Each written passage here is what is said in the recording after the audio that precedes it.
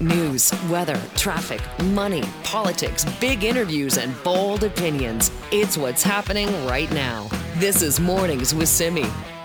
What does consciousness mean? At this hour of the day, for most of us, it means just being awake, right? But there are people who debate and discuss the deeper meaning of consciousness all the time. Take our next guest, for instance. Dr. Philip Goff is a professor of philosophy at Durham University, host of the podcast Mind Chat, and his latest book is called Why? The Purpose of the Universe. And yes, it is about consciousness. He joins us now to talk more about that. Thank you so much for being here. Hi, Simi. Good to be here. Good to speak to you. Dr. Goff, how do you define consciousness? Yeah, it's a good question. It is a bit of an ambiguous word, but I think the way most scientists and philosophers use it nowadays is simply to mean pleasure, seeing color, hearing sound, any kind of inner experience or inner life. And the challenge it really is one of the great unsolved mysteries of science. You know, despite our great progress on our scientific understanding of the brain, we still don't have really even the beginnings of an explanation of how the brain manages to produce consciousness, that inner world of colors and sounds and smells and tastes that each of us enjoys every second of waking life. So it's still a big mystery, really. So why is there such a debate about it? Well, there's a bit of a civil war going on at the moment, I'm afraid. A couple of weeks ago, over 100 researchers signed a public letter declaring that one of the leading scientific theories of consciousness, something known as the integrated information theory, was pseudoscience. They branded it just a waste of time, branded it pseudoscience. And very quickly, some other researchers in the field rejecting this letter as poorly reasoned and over the top, disproportionate. And so there's been various back and forth with online skirmishes with no sign of this clear up, really. So there is a bit of hot debate at the moment on the topic. Interesting. Okay, so then why does it lead us to this? Like, is it because we can't map consciousness? We can't see the activity in the brain? Is it because we can't completely define it? Therefore, that's why there's a debate? Yeah, it's a very good question.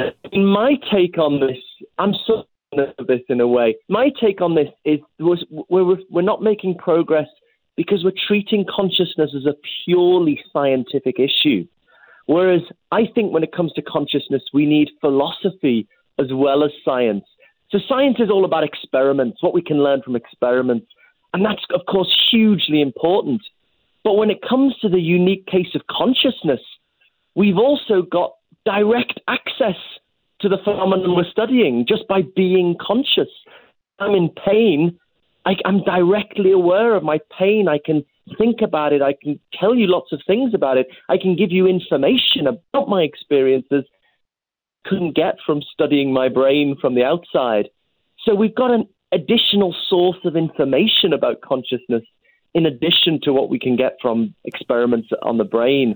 So I think we need to work with both of these sources of data, what we can know from experiments about the brain, but also what we can know from the inside, as it were, just by being conscious. And that's effectively to say we need to work with both science and philosophy to make progress on this.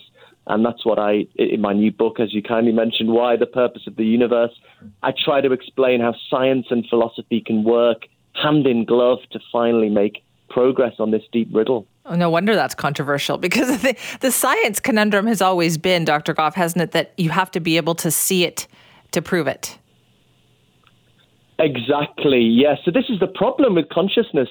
It's not a publicly observable phenomenon. I can't look in your brain and see your feelings and experiences. So if you're just going off what you know about from experiments or observations, you wouldn't believe in consciousness at all. You'd think we were just complicated, unfeeling mechanisms. We know consciousness exists in a very different way, not through looking through microscopes, just by being conscious, feeling our own pain, being aware of our own experiences. So we know about it in a different way. So we can pretend it doesn't exist and just say, no, I'm only interested in experiments. That's what people did for a lot of the 20th century, effectively. They just pretended consciousness didn't exist, hoped the problem will go away. But that's not really sustainable. So I think we need to study what we know about consciousness from the inside, what we know about the brain from experiments, and try and find ways of bringing them together in a single integrated theory. And that's what I focus on in my research. You talk about philosophy working hand in glove, though, with science. When has that ever happened before?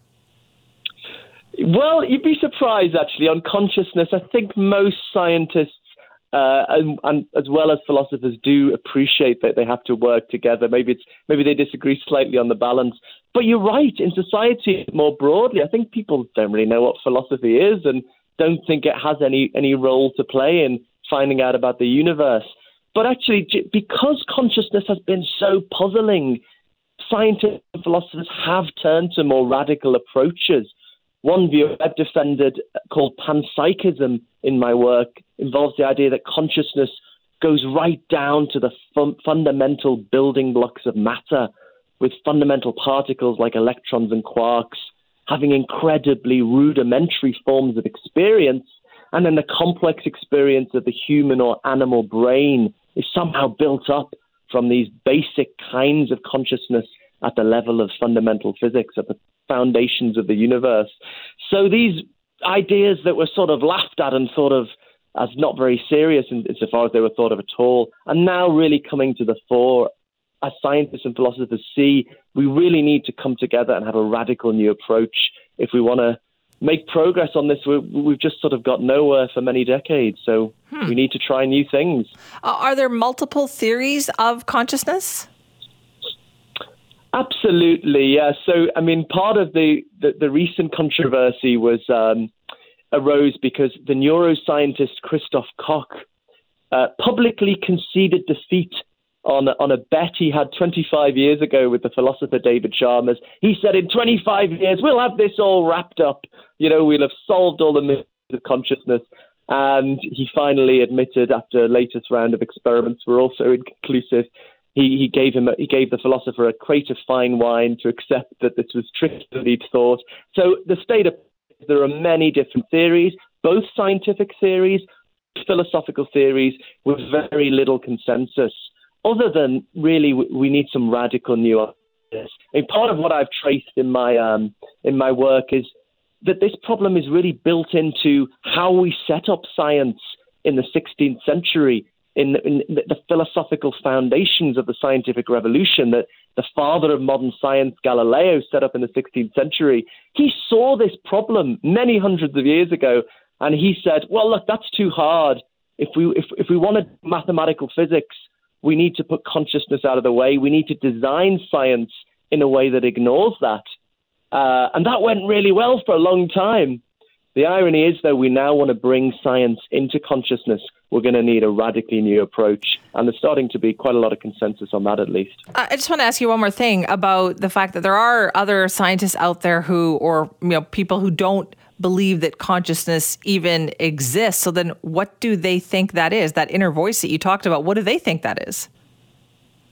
It's a really good point. There are so many radical approaches. So I take one radical approach that kind of consciousness is everywhere, is at the foundations of the physical universe.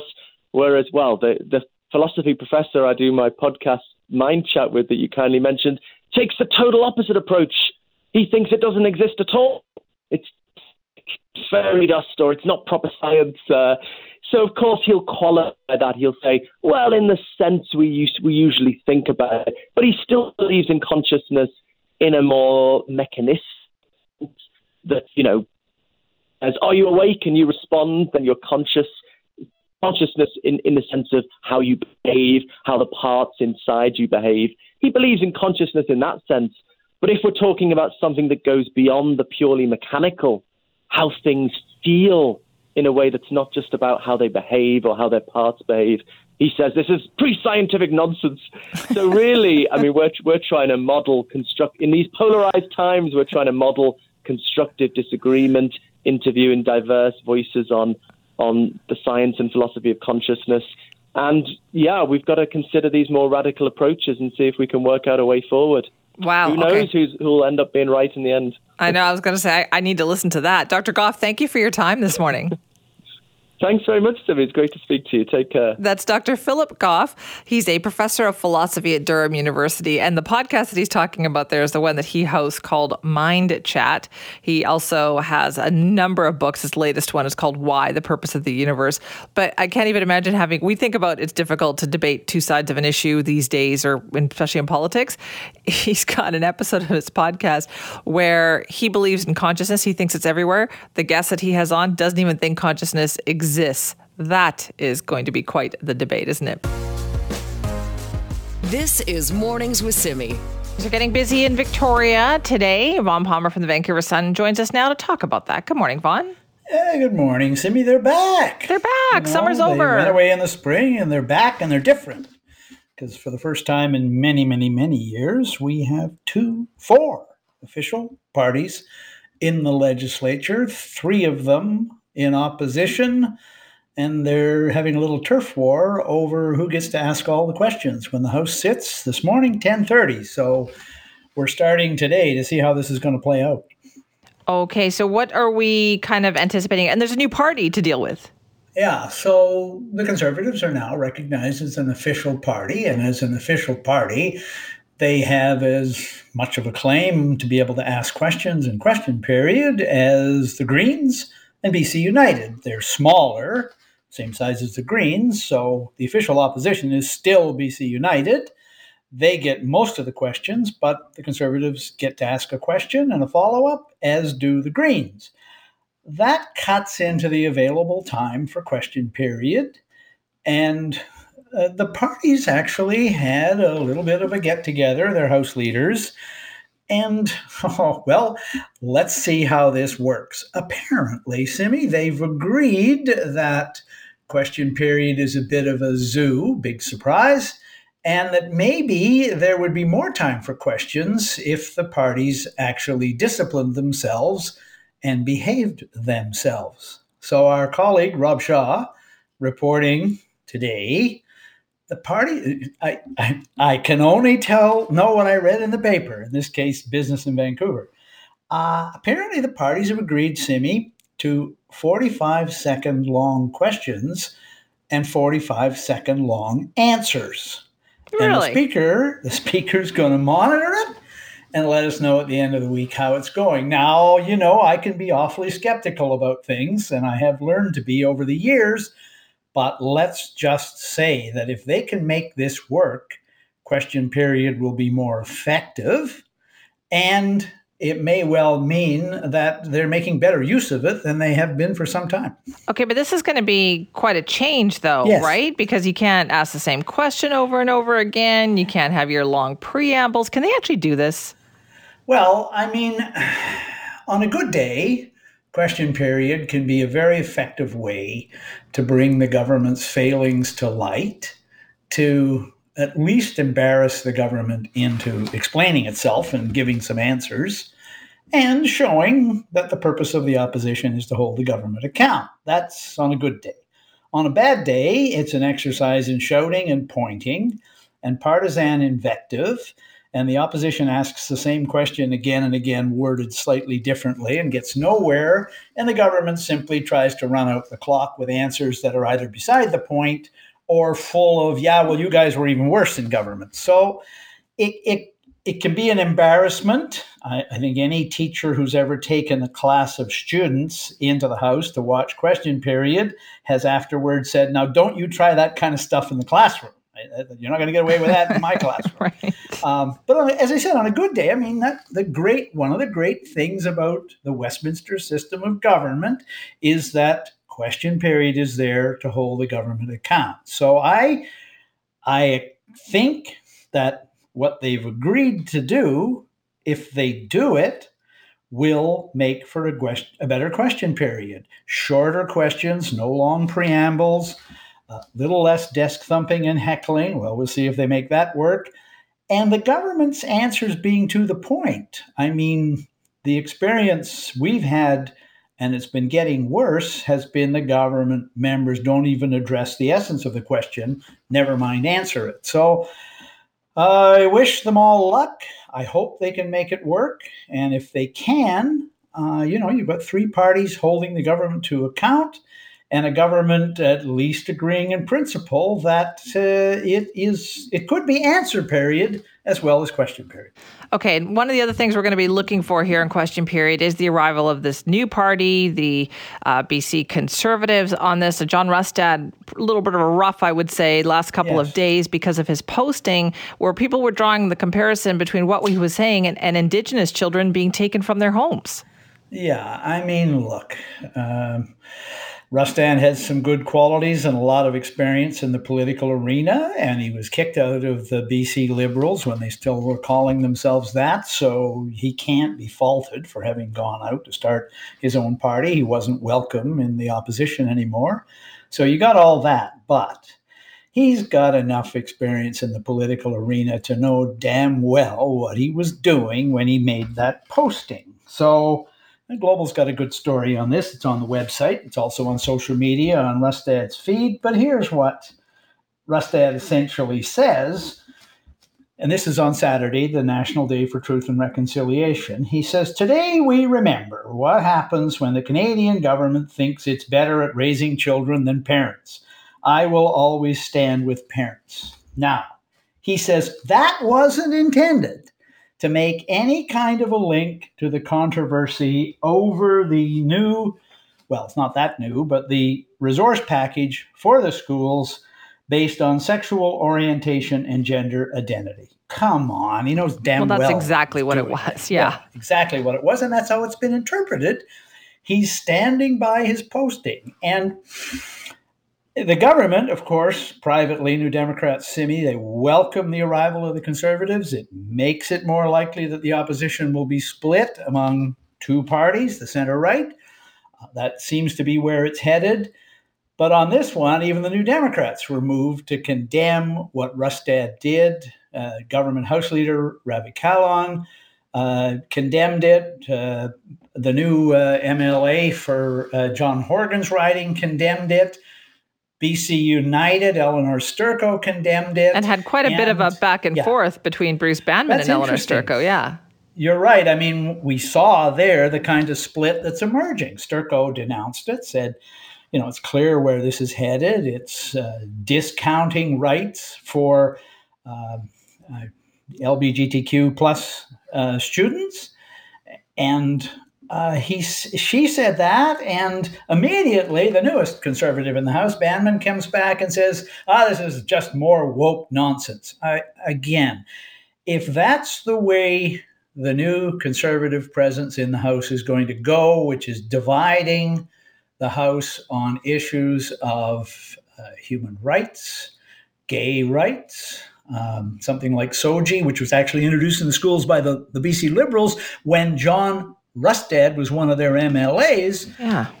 It's going to get pretty ugly this fall, and that would be the dark side of the presence of the Conservatives in the House. Talking to Vaughn Palmer here from the Vancouver Sun. Fall legislative session gets underway in Victoria today. So, Vaughn, let's talk about the agenda side of things. What do you expect that we are going to hear about? Well, the government has already made it clear that the biggest topic they will be tackling with more legislation is housing. Housing Minister, also the Deputy House Leader, and he says that the time for talking on housing is gone and the legislation is coming. So we're going to see secondary suites legalized. We're going to see a freer hand for local government in cracking down on vacation rentals and Airbnb, legislation allowing that, maybe bigger fines. They're only about $1,000 now. And they're also going to be stepping in again to this issue of how much leeway do municipalities get in future to hold up approval of needed housing. So you've had the missing middle policy here in Victoria, for example, got held up. Victoria Council tried to say through a motion or through bylaw changes that henceforth you could develop duplexes, triplexes, multi-unit developments in single-family neighborhoods. Is a big change here in Victoria, but very little happened. There were very few proposals come forward because, Simi, the City Council Planning Department put so many conditions on it. The developers looked at it and went, we can't make that work. So the province says it's going to bring in legislation to limit how much municipalities can hold up, limit their ability or give them the power to skip public hearings and expedite approval. So that's the housing theme, but there are other things happening. One of the bills that I think will get a lot of attention is the provincial government, Simi, has pretty much admitted that local government was right when local government last spring began protesting open drug use in playgrounds, playgrounds, recreational spaces. Initially, the New Democrats, they didn't think that was a great idea. They kind of discounted the threat. They're going to bring in legislation this fall to essentially outlaw open drug taking in playgrounds, recreational spaces, and other public spaces in municipalities. Right. So those, do you think, will be the big things that they are going to be dealing with? And when the housing situation, there's a lot of pieces of legislation they keep talking about. Yeah, there is a lot of legislation on this. David Eby has been, since he became housing minister at the end of 2020, when Selena Robinson, who'd been the housing minister, was made finance minister by John Horgan. Eby very quickly began talking a very different line on housing. He said the number one problem out there was the housing supply, and he strongly suggested that municipal governments were the big obstacle to getting it done. He's added some nuances to that since then, but essentially the provincial government embarked on a path. For the first time, the province gave itself the power in legislation when Eby became premier last year, the power in legislation, Simi, to overrule local government on housing. They've said they will use that power sparingly, and I don't think, because of the timetable they've given us, Simi, they will exercise that power before the next provincial election. They don't want to create any kind of an issue locally that would cost them a seat, because some of the places like Oak Bay are represented in the legislature by the New Democrats. But in the long run, they are essentially saying that if the municipalities won't take the incentives, provincial assistance for infrastructure, the province building affordable social housing in the riding and the community, if the municipalities won't take the incentives, the carrots, then down the road, a municipality that will not go along and approve housing that is needed, the province will use its power to step in and overrule the municipality. Okay, so lots to watch for. You're going to have a very interesting session. Yeah, I think we're going to have a very busy, very interesting session. And look, Simi, if you follow what the premier says, the next provincial election is just a year and a little bit away, October the 19th, Saturday, 2024. This is going to be the preliminary match of that election, because one of the things you're going to see is how effective are the Conservatives, how likely are they to split the center-right vote, what's the response of BC United, and frankly, can they make question period more constructive?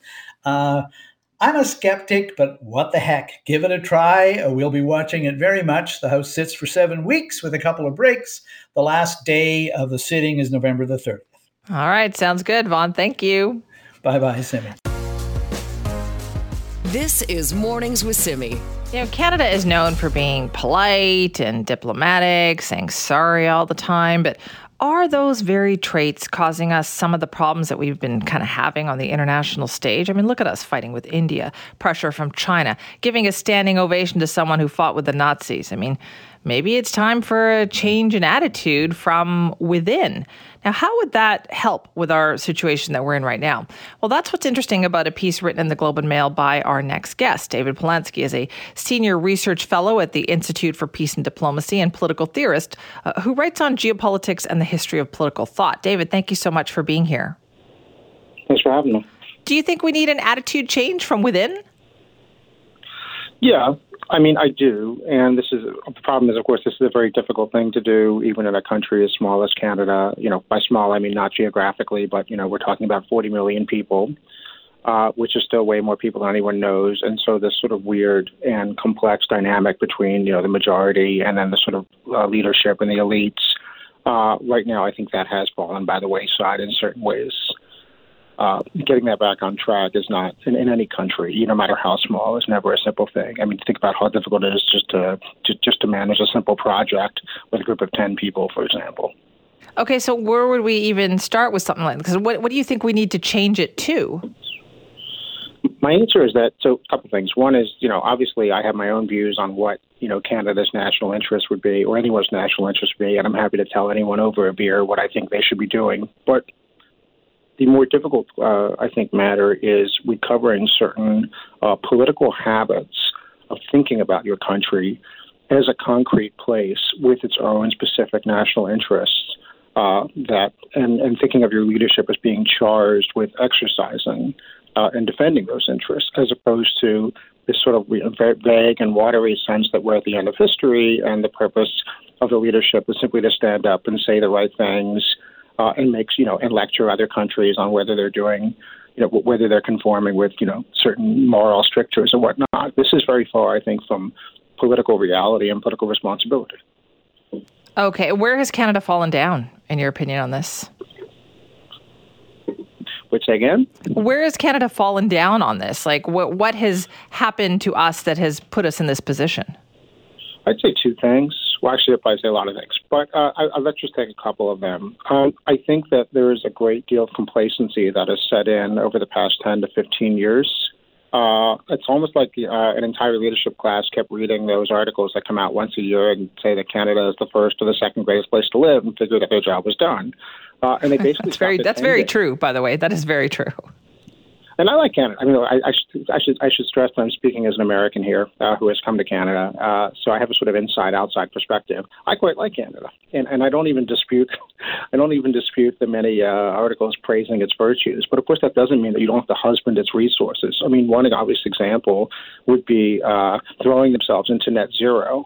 This in a country that covers something like 2% of the world's surface area and has a vast array of resources. That is a major strategic source of strength. Throwing that out the window in pursuit of some sort of, postmodern economy that we haven't yet achieved, or LARPing as Belgium, that hasn't helped anybody. Thinking that your job is to go around lecturing other countries and sort of feeling safe from your northern position, that doesn't really work, because at the end of the day, no matter how remote, Canada is still very much in the world. And to begin with, there needs to be the recovery of the habits of thinking, what do we want from the world? What are our interests? And then linking that, and that I think has positive democratic feedback, because it reminds our leadership that they have obligations first and foremost to actual Canadians, not to the angels in heaven and not to the UN and not to whoever, editorial boards or Twitter or what have you. This is ultimately, I think, a democratic political set of habits and practices that has kind of fallen by the wayside as a result of feeling, we're doing great. We don't have to do much more. That's a very Canadian thing, though, right? Like, I don't know how you change that mindset. Yeah, Canadians are complacent, bless their hearts. But frankly, part of this, I think it begins with recognizing that materially you're not doing as well as you thought you were, and you're not doing as well as you were 10 years ago. Feeling that bite can be salutary. I'm not happy about it. I don't think anyone's happy about it. But sort of that's a very strong reminder that you live in the world, and that your position in the world, and that the policies that you pursue have costs. And it can be worthwhile to pay those costs. It can. But it's one thing to pay the cost, and it's another thing to say that there are no costs, there are no trade-offs, there are no hard choices that have to be made anymore. And I think feeling that bite a little bit probably has woken Canadians up. And I'm not making a particular political point here saying you have to vote for this or that leader, but I think that you have to be thinking about, what is this person actually offering me? What is this person offering us? And what do I want for my family, my community, and ultimately my country? It's an interesting idea. David, thank you so much for your time. Thank you. That's David Polansky. David is a senior research fellow at the Institute for Peace and Diplomacy, a political theorist as well, who writes on geopolitics and the history of political thought. Has a very interesting piece in the Globe and Mail just talking about exactly what he just discussed there, is that maybe our identity is part of the problem, part of the issues that we have been having right now, finding ourselves in these tussles with China and with India and being embarrassed on the world stage by what happened in the House of Commons, and that maybe Canada needs to change our kind of attitude towards the rest of the world, that we need to be a little bit more inward thinking, I think is what probably the best way to put that. But it's an interesting idea. This is Mornings with Simi. Love talking about the behavioral sciences when we can kind of dig into certain groups and behaviors, what makes us more likely to do things. This next story falls into that category. We're talking about riskier drivers on the road. And ride-hail drivers are apparently more likely to take risks on the road. Now, obviously, we have a lot of questions about that. How do we even know this, and what does that mean? Joining us now is Alexandra Lefko, who's a PhD candidate in Management of Organizational Behavior and Human Resources at McMaster University. Alexandra, thanks for being here. Yeah, thank you so much for having me. First off, your work is fascinating. I'm fascinated. Do you just dig into the human psyche? Yes. Yeah, that's definitely part of what we do. And yeah, it's very interesting and obviously has very significant implications for work and whatnot. Yeah, let's talk about ride-hail drivers. Why are they more likely to take risks on the road? Yeah, so definitely. So my colleagues and I studied as you said, the risk-taking behaviors of, we looked at taxi drivers, ride-hail drivers, so those are people who are driving for companies like Uber and Lyft, and another group that we called the multi-job professional drivers. So these are people who are driving for taxi companies, ride-hail apps, and also holding another job. So it was actually this latter group who was the most likely to take risks on the road. So things like running red lights and carrying weapons like knives to protect themselves on the road. And do we know why that is? Yeah, so I think, professional drivers face many risks on the road. So first off, any driver is picking up strangers. They're driving into unfamiliar areas, so they're at risk for experiencing kind of violence and harassment. And many drivers are carrying weapons to protect themselves. And when it comes to the multi-job professional drivers, they're also juggling complicated schedules of, multiple jobs with very unsteady income. So they are paid per fare completed rather than per hour. So they're doing things like speeding or making illegal U-turns to, try to get more fares, try to get as many passengers as possible, which obviously increases their chances of accidents. We also find with multi-job professional drivers, they're more likely driving at odd hours, right? Taking kind of evening shifts and things like that, where they may come across more kind of unpredictable or intoxicated passengers. So again, this comes into the whole carrying weapons because they don't feel safe in their vehicles. And then finally, multiple job holders are typically working longer than people who only have one job. So they're not taking enough time to rest or to take breaks. And we know that when people don't sleep well, they might have decreased attention and awareness.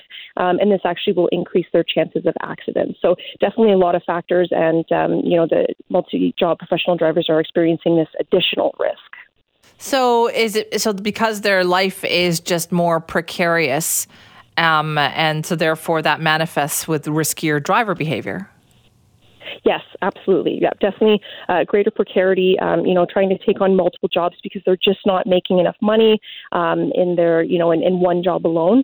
So, yeah, that definitely kind of exacerbates their sense of precarity for sure. And so they, I said, don't have a choice, right? Because according to the work you did, a percentage of ride-hail drivers, 83%, they even say that their work is unsafe. Yes. Yeah. So there's been some research by the International Labour Organization, and they studied, ride-hail drivers from around the world. And 83% of people around the world are saying, my work isn't safe. I don't feel safe. So by helping them feel more safe, does that improve driver safety overall? Yeah, absolutely. I think there's a number of steps, a number of things that can be done to kind of make the driving profession safer. So definitely making drivers feel more safe. So one thing is that drivers really need to feel that they're supported on the road. So especially when it comes to Uber and Lyft, these drivers are managed by smartphone apps, which kind of take the place of human managers. And these human managers would normally control things like pay and performance and potentially address safety concerns. So a lot of drivers have reported that they get automated email messages from Uber and Lyft when they report accidents or safety incidents. So I know both companies now offer kind of this live phone support, but then again, drivers are still saying that, yeah, I'm still getting that same automated response even over the phone. So I think as a start, just having that individualized support to drivers so that if they do call in with an issue or, a safety concern, that, they feel that they're not alone and that their concerns are actually being addressed. So that's definitely a key piece. In addition to that, I think it's also coming down to better wages. So one thing is that drivers may actually spend half of their shift looking for fares, and they're not being paid for this. So doing things like government-mandated hourly minimum wages may be a start, as long as we're kind of taking those waiting times into account. And I think that would also help drivers feel that they don't have to race to get the passengers to their destinations and kind of get as many people as they can. Right. But, does that mean that other multi-job professionals, would this apply to other people then, like who potentially work several different jobs? Yeah, I think so. So the other piece is that, like I said, multiple job holders in general are not taking breaks. Right. So they could be working multiple jobs. They could be sleeping less. And we do know that when they have, less sleep, this influences their performance. It influences perhaps their health and their mental health. So again, some of these things come into play where, we should really be pushing for breaks. So more breaks for individuals, having kind of mandatory paid breaks, especially for people who are working in these multiple jobs because they aren't taking the rest they need. And we know that this has a significant impact on people, whether it's in the driving profession or outside of the driving profession. That's interesting. Alexandra, thank you. Thank you so much. That's Alexandra Lefko. Alexandra is a PhD candidate in Management of Organizational Behavior and Human Resources at McMaster University. They did a study about rideshare drivers and found that because it is precarious work, because it is very busy, it is stressful, they found that resulted in riskier driving behavior because of just the stress of the lifestyle and the job there too. And they feel that better wages, mandatory breaks would improve safety on the road. This is Mornings with Simi. Well, a precedent in Canada's legal history begins today as the trial of Cameron Ortiz gets underway. Now, he was a former senior official in RCMP intelligence and is accused of violating the Security and Information Act. It's taken 4 years to get to this point, to get him to trial. And there are lots of let's say questions and some concerns about what could be revealed here, and questions and concerns about Canada's credibility in handling national security and espionage cases on a stage such as this one. So to talk more about all of this, we're joined now by Dan Stanton. Dan is the director of the National Security Program at the University of Ottawa and former executive director of the Canadian Security Intelligence Service. Dan, thanks for being here. Oh, my pleasure, Sammy. How sensitive is this case, Dan? What do we know about it at this point? Well, it is very sensitive, and what we do know is, the accused is violated the Security of Information Act in terms of unauthorized removal of classified information and what we call unauthorized disclosure with individuals or foreign entities. So it's about as big as it gets, but a lot of sensitive issues around, a lot of moving parts. We're going to have a jury. We're going to have issues as to what do we do with some of the classified information, and at the same time be transparent enough that we understand he gets a fair trial. So this is precedent setting. This we don't know where it's going to go, but as you alluded to, Canada's reputation is at stake here in whether or not we can safeguard classified information. Okay, maybe you could explain to us on how tricky is that? Obviously, some of this trial has to be public, but how much is going to be hidden? Yeah, see, that's what I think the defense's strategy is. It's kind of to call out or challenge the Crown to bring forward, let's say, all the information, maybe let's say that he disclosed, which the government wouldn't want to do. So there's a little bit, that's probably what's been going on the last 3 or 4 years, is negotiating that and seeing what it all is going to be divulged, what's going to be disclosed in the court in order for the Crown to make its case. And so we'll have to see as it unfolds. Issues such as, can the jury members listen to or read or see things that are highly sensitive? Or will that be simply the judge in camera? So we really don't know how it's going to unfold. So has this happened before, or are we in uncharted territory here? totally uncharted in terms of this. We've had, Jeffrey Delisle was prosecuted successfully under this piece of legislation for providing classified information to Russian intelligence, but he confessed. We had another trial. His name was Huang, who was offering information to China. It was thrown out because it took 8 years for the Crown to decide what they wanted to do and wanted to disclose. And we've had a few other cases. So this is the first that's gone this far to an actual prosecution, and there'll be a lot of eyes on it. Canada's had, as you know, issues with leaking, particularly in the last year. Not to mention these espionage and attempted espionage cases. And so the question for allies is going to be, is Canada capable of prosecuting leakers with the legislation and the tools they have? And so how high up, how significant was this position? Because I understand he was the Director General at the National Intelligence Coordination Center. What does that mean? Yeah, well, it's not so much his position in the hierarchy, which was, overseeing a lot. It was largely criminal, I think it was cybercrime investigations. But the fact is he had access to a very wide and deep pool of sensitive information, both signals intelligence, we call it, and human intelligence, perhaps human, and some from our other partners. I mean, Canada imports a lot of intelligence, particularly from the United States and the United Kingdom. Would he have seen that? Would he have downloaded those files? Would he have accessed that? So not so much his position in the RCMP, but the unfettered access he would have had to very sensitive information and what he may have done with that. Okay, so what do we know about this case in terms of how this was uncovered?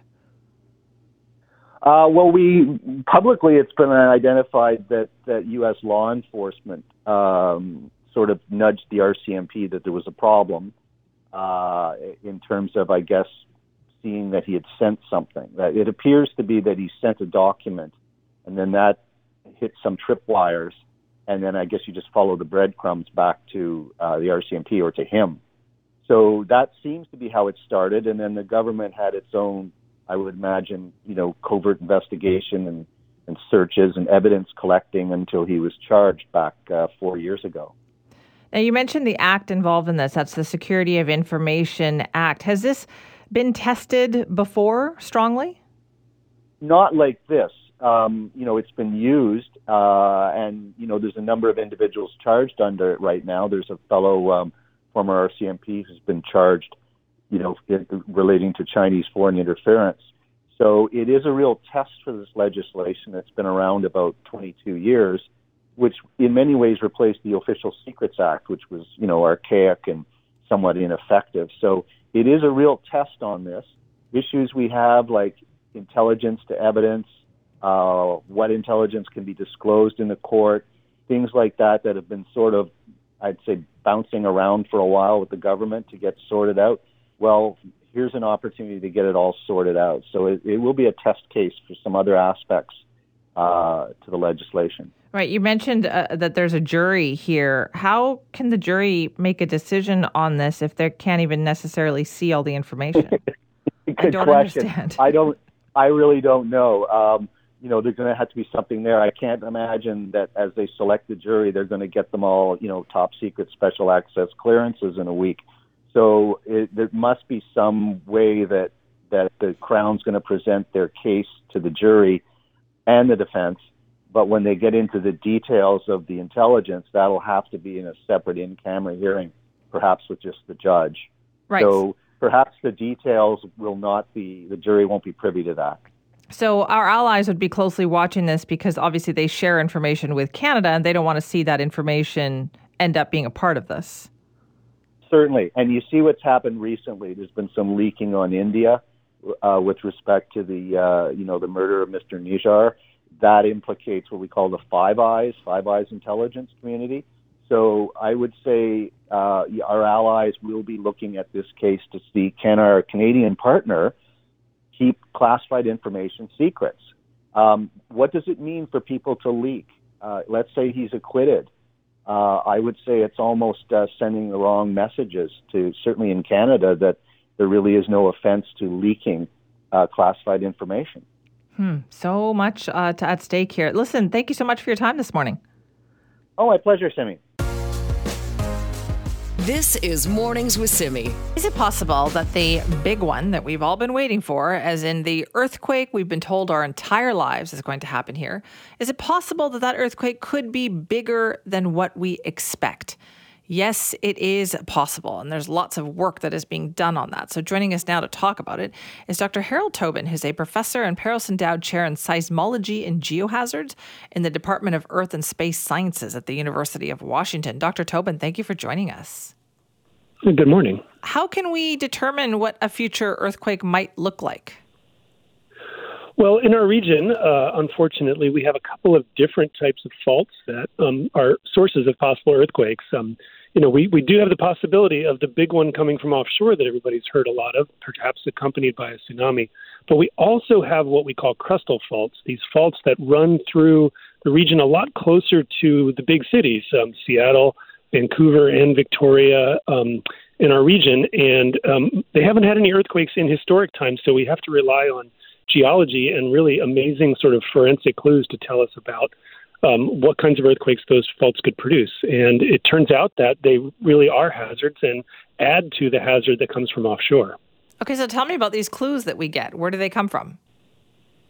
Yeah, we have a field called paleoseismology, and that is what it sounds like. It's sort of like the paleontology, but of earthquakes. So we look for clues in the soils, in lakes, and other places like that come from places where the ground has ruptured in the past. So there has been a fault line that's come to the surface during an earthquake and left, something from hundreds of years ago, thousands of years ago, even tens of thousands of years ago, as a clue in the landscape. One of the things that people look for is evidence of past landslides and ground breaks and natural faults damming up rivers and streams and then drowning trees. And the interesting thing about that is now a really expanding field is using tree ring dating, dendrochronology, to actually get the dates down of earthquakes that happened long before we have a historic record. Okay, but how does that show up in a tree ring? How does an earthquake show up there? Yeah, well, one example is if a fault forms and it actually creates a sort of natural dam, then it might flood a region and drown the trees that are living in that particular spot. Well, those trees, they die because of that drowning, but they leave a record of the year that they died in from the last tree ring before the bark on the outside of the tree. So if you can find the logs or the standing trees, even in some cases, from those events, and any one tree that dies, of course, you don't know what it means. But if you have a region with a pattern where a bunch of them have actually, met their demise in the same year, then that's a clue that something specific happened at that specific time. And of course, you have to separate it from all the other possible effects, fires, climatic change, and other things. But it turns out that, especially around the Seattle region, with our lakes like Lake Washington, Lake Sammamish, and the kind of the rugged topography around here, there's sort of a rapidly expanding understanding that we have a real tree ring record of some of these past earthquake events. And what are those tree rings telling us? Well, what we're seeing, and this new study that was just published by a group that I'm not part of, but I'm tremendously impressed by this work, is that we have a fault called the Seattle Fault. It's been known for a while that it exists, several decades. It runs through south of downtown, right in Seattle, but also across Bainbridge Island and some of the lakes here. And it was known to have had an earthquake about 1,100 years ago. Now, with this new study, that earthquake has been dated to exactly the year 923 AD, just by coincidence, exactly 1,100 years ago this year, because the tree rings show that all those trees died somewhere between the fall of 923 and the spring of 924 when the tree would have started growing again. But there's another fault to the west of us called Saddle Mountain Fault, and it turns out it happened in the exact same year. There was an earthquake on that fault also in 923 AD based on the tree rings. What's that telling us? It says either that actually those two faults linked up to form one even larger earthquake than we previously believed possible, or there was sort of a horrible year where two magnitude 7.3 to 7.5 earthquakes happened, bang, bang, hours apart, days apart, months apart, but no more than about half a year apart. Okay, so once again, though, it sounds like what you're saying is we are overdue, and it's going to be bigger than what we thought. Well, here's the good news for those Seattle Fault and Saddle Mountain type earthquakes. It is pretty clear from the same study that no other event bigger than that, or as big as that, has happened in the general Puget Sound region down here in the last 16,000 years. That's probably the biggest event since the ice was here during the last ice age. That's really good news. That maybe sets the bar for how big one can be. Doesn't mean there weren't smaller events, and certainly there were.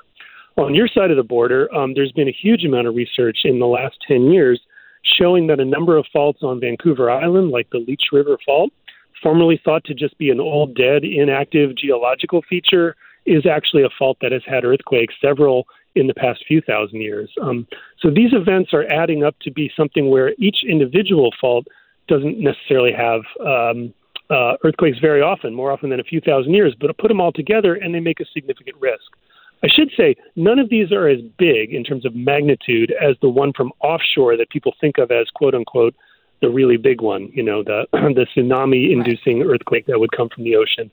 This is separate. These are different faults, but of course our hazard to our cities and our population centers is additive, right? It adds up from all these different kinds of possible earthquakes. Are we good at tracking these? Do we have good hazard models? I think our hazard models are continuously needing updating, and this new study definitely compounds that and shows that. For the Seattle region in particular, we need to change the hazard model. For Victoria or Vancouver, that's also ongoing work, and we know that there's an earthquake hazard. That's good. We have building codes that take that into account, but we still have to think about what are the worst-case scenarios, or even the not worst case, but sort of most likely scenarios that city planners, emergency managers, et cetera, have to plan for. And I think that's evolving, and I think this new research is pushing it to show that the hazard is greater than was thought before. Right, which just means that we need to be more prepared, which is something we're not very good at, Dr. Tobin.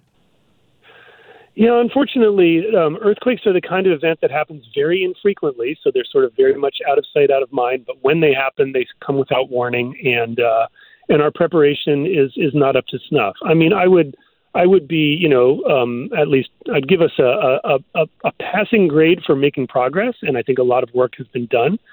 We certainly build much safer buildings than we used to, and there's been a lot of effort to retrofit older ones. But there's clearly a long way to go in any population center you can choose in the entire Salish Sea region. And I would just, urge that preparation is key. We don't know when it's going to strike. We could have no significant damaging earthquake in the next decade, or one could happen tomorrow, and we just have to be ready for that possibility. And we have a lot of work then on that front. Thank you so much for your time. Yeah, appreciate it. Thank you. That's Dr. Harold Tobin, who's a professor in the Perels Endowed Chair in Seismology and Geohazards in the Department of Earth and Space Sciences at the University of Washington. It's fascinating work that they're doing to see what the history of earthquakes has been like here in the kind of Pacific Northwest, is what they call it in the United States, but our South Coast region as well, and preparing us for the next one. Well, that's something that I think we all need to work on.